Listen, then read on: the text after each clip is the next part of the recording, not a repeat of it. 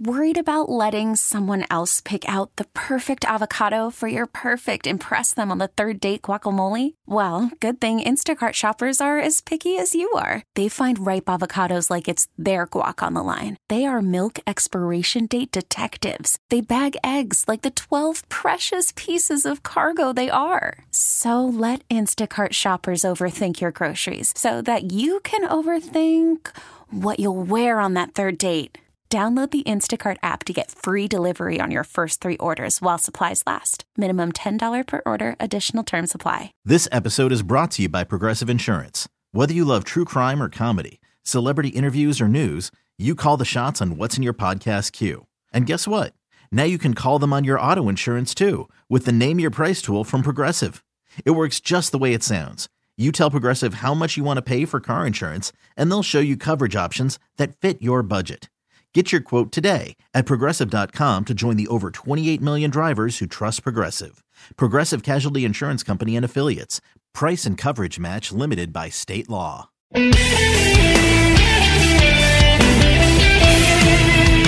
Hey, it's Sparky 5:55 past the hour. Time for another interview. This time with our guy, Paul Bretl from Packers Wire on Family Night Practice.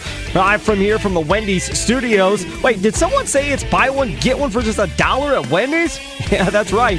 BOGO to Wendy's and double up on all your favorites. Buy the Tasty Dave Single, the Spicy Chicken Sandwich, the Crispy 10-piece Nugs, or a Smooth Creamy Medium Frosty. Get the strawberry. And get another for just $1. You heard it right. You too could take advantage of this amazing BOGO deal at participating Wendy's. Hurry before it's gone. You, of course, can follow Paul Bretl on Twitter at Paul_Bretl. And let's talk a little bit about Family Night, Paul, and get into that. Your thoughts on how Jordan Love looked. For me, I was excited. He didn't throw it into anybody's chest on the defensive side of the ball. A couple accuracy issues, but other than that, I thought he was fine.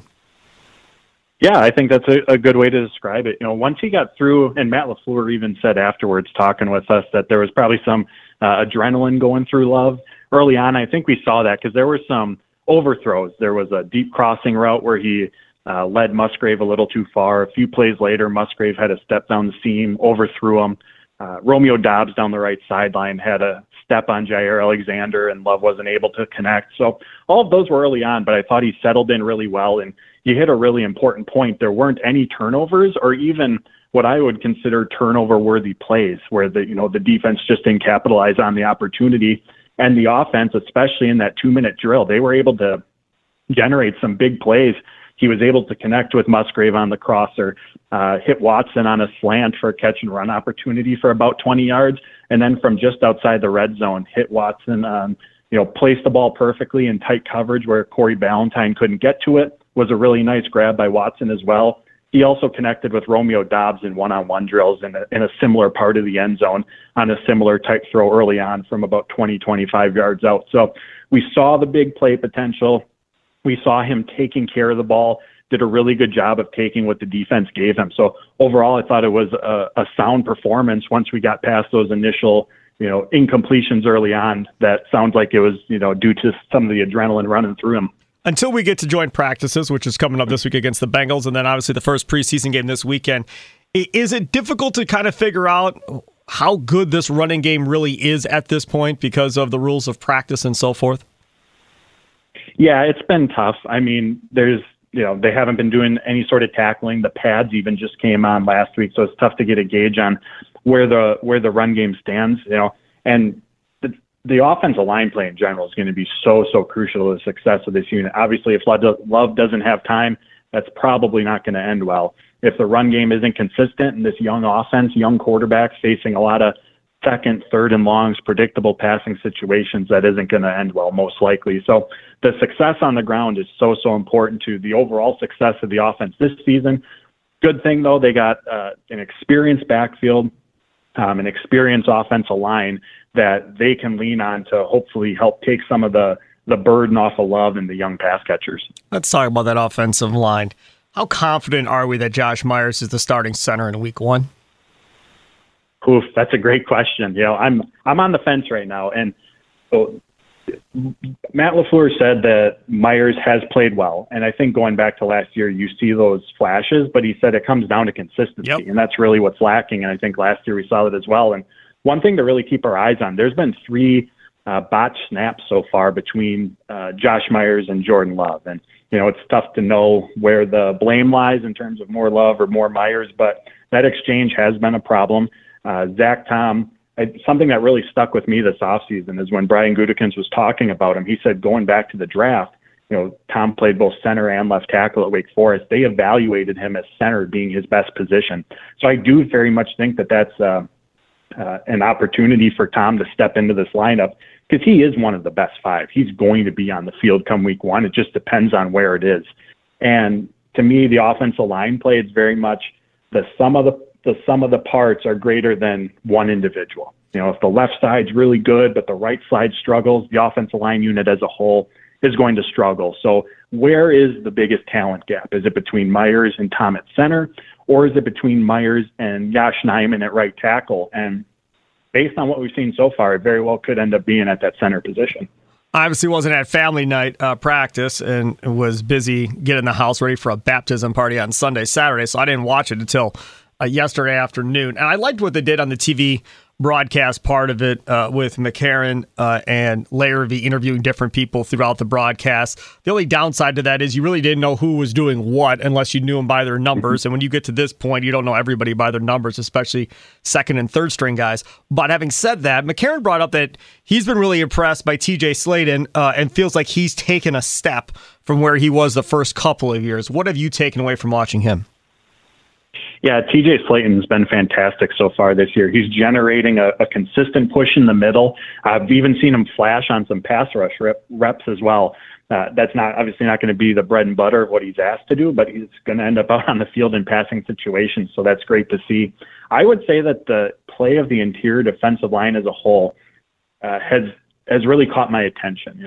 This is a young unit, just like the receiver and just like the tight end. Slaton, Wyatt, and Clark are the only players who have any sort of NFL experience on the roster. And as we know, Slaton and Wyatt don't exactly have a ton.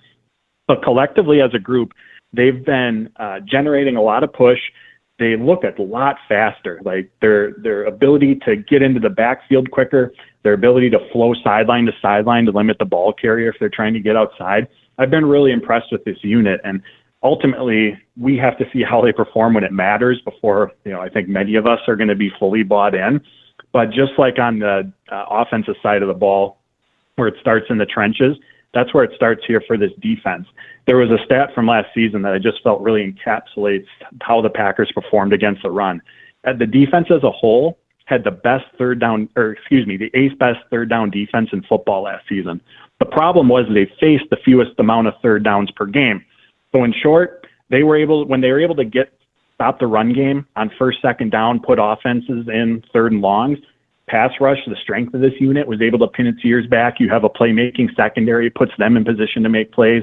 But on the flip side, offenses were moving the chains a lot before they even got to third down. Yeah. And a lot of that stemmed from picking up 5, 6, 7 yards a pop in the run game. So for this defense as a whole to find success, it's going to start up front. And like I said, they look a lot faster. I think that's been a specific move that Brian Gutekunst has tried to make, the addition of Devontae Wyatt last year, adding Colby Wood and Carl Brooks this year. That Playmakers podcast from The Athletic, Brandon Staley, the head coach of the Chargers, was on there. And the connection with the Packers is that Joe Barry was brought to Green Bay by LaFleur to run a version of that Brandon Staley defense. And when he was on there talking, he talked about versatility and speed being a key part of the interior defensive line players that they're looking for, rather than the space eaters, the guys who, clog up the middle, like the Tyler Lancasters, the Dean Lowrys that we've seen here in recent years.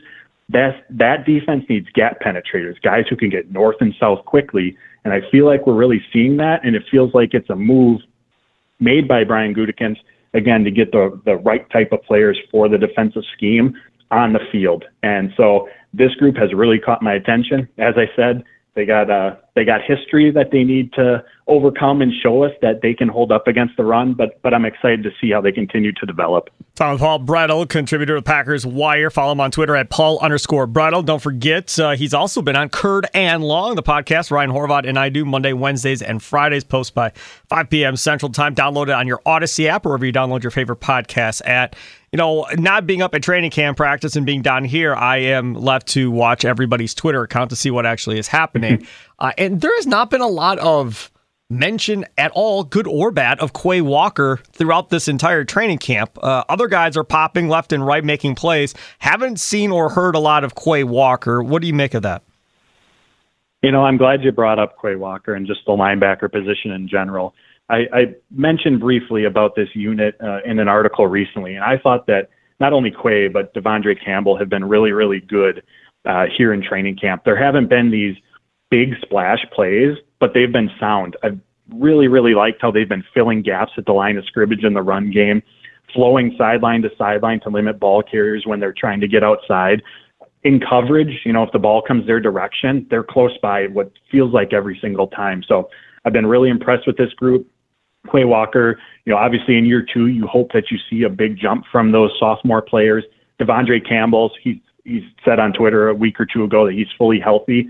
We know that he dealt with the knee injury during the middle portion of last season, but he also said that early on he was dealing with a shoulder injury, so he's fully healthy. And honestly, even the play of the second unit, Isaiah McDuffie, Eric Wilson, I've been really impressed with the linebacker unit as a whole, and for all the reasons just mentioned. And one wrinkle that I want to mention from family night, when the Packers offense was at their own 5-yard line, I think the scenario was 3rd down.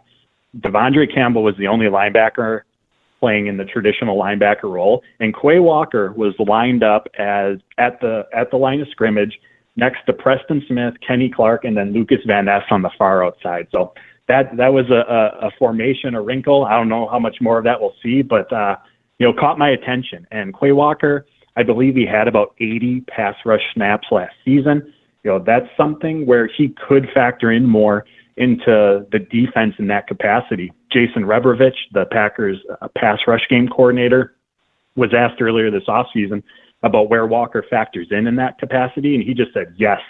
But to expound on that a little bit, Kirk Olivadotti, the linebackers coach, said that first Quay has to continue to show that he can handle his primary linebacker responsibilities before more is added to his plate. So that's, of course, going to be step 1 from him. But if he can take that step in year 2, we see that progression from what I feel I've seen early on in training camp. That's an area where we could see him utilize more, just go get after the quarterback. Two questions left for you. The first one, Jair Alexander, saw some comments about they want him to play closer to the line of scrimmage and not, fall back 10 yards from the line of scrimmage before the ball is snapped. What have you seen from Jair and changes he has made? Yeah, Jair's been fantastic this training camp so far. I did a standout players article over at Packers Wire, and I debated including him on it just because he's Jair Alexander. We expect a high level of play from him, but I ended up putting him in there because he's just been so good. Either the ball's not coming his direction or he is all over the receiver to make a play on it. So been really, really impressed by him and just the cornerback room as a whole. I was asked a question recently about which position group has just been the best so far. And to me, it's been the cornerbacks for the reasons mentioned about Jair. But Rasul Douglas has been very good. Keyshawn Nixon in that starting slot role as well has taken to it very, very well so far. And even when you start to get into the backups, Carrington Valentine, the rookie from Kentucky, 7th-round pick. Yep, love him. But you see his length, you see his athleticism, his ability to stick by the receiver, make plays on the ball. Corey Ballantyne, another. He's been the other boundary cornerback with Valentine with the second unit. So I've just been really, really impressed by the entire play of the cornerback room so far. Give me, I'm sure there's multiple, but give me one area of concern you have early on here in training camp. I think I touched on one already. I think it's just the run defense. Again, we need to see it when it can happen or in meaningful action. And again, going back to everything I mentioned previously, the importance of it. Another one I would say is, and this is a little bit, coming off of family night, the tight end room. they performed really, really well. We saw Luke Musgrave's playmaking. Tucker Kraft had some nice blocks in the run game, had what I think was his best performance as a pass catcher. But I think that group overall has been the shakiest so far. And to be expected, Matt LaFleur has often talked about how the jump from college to the NFL at that position is the second toughest only after quarterback because of all the responsibilities they have as blockers, moving around, as pass catchers. And we've seen that early on. There's been some drops. There's been some, missed blocks or not holding up as well as you would like to see. So, again, there's nothing that's unexpected that I just mentioned. Again, that's what we should be expecting to a degree with such a young room overall. But that's one to keep our eyes on just because we know the tight end plays such an important role in this offense. And there's tons of reasons, the ones I just mentioned that we saw on Family Night, to be excited about what this group can do. There's going to be a playmaking at this position that we just haven't seen in Green Bay in years. If Musgrave and Kraft can progress as blockers, and impact both the run game and the passing game, there's going to be a level of unpredictability with this offense that we just haven't seen at that position either. Again, because where they're lined up, if they're able to impact both those parts of the game, defenses aren't necessarily going to be able to know what's coming. So there's tons of reasons to be excited, but for all the reasons mentioned as well, it's been up and down from that group, which again should be expected. This year, the offense will be a work in progress. Next year, in 2024, I think is when you see the offense really take a step, but we'll see if I'm right. Follow him on Twitter at Paul Bretl, at Paul_Bretl, Bretl, contributor with Packers Wire. Paul, thanks so much for coming on, man. Really appreciate it. Thanks for having me, Sparky. You could spend the weekend doing the same old whatever, or you could conquer the weekend in the all-new Hyundai Santa Fe. Visit HyundaiUSA.com for more details. Hyundai, there's joy in every journey. This episode is brought to you by Progressive Insurance. Whether you love true crime or comedy, celebrity interviews or news, you call the shots on what's in your podcast queue. And guess what? Now you can call them on your auto insurance too with the Name Your Price tool from Progressive. It works just the way it sounds. You tell Progressive how much you want to pay for car insurance, and they'll show you coverage options that fit your budget. Get your quote today at Progressive.com to join the over 28 million drivers who trust Progressive. Progressive Casualty Insurance Company and Affiliates. Price and coverage match limited by state law. Hey everyone, Boomer Esiason here. The NFL Draft is behind us and your favorite team is now gearing up for week number 1. The free Odyssey app puts you right in the middle of the pro football conversation with the biggest sports radio stations from across the country. The local voices who know your team the best, giving you their unfiltered takes on the current state of your squad. It's always football season right here on the free Odyssey app.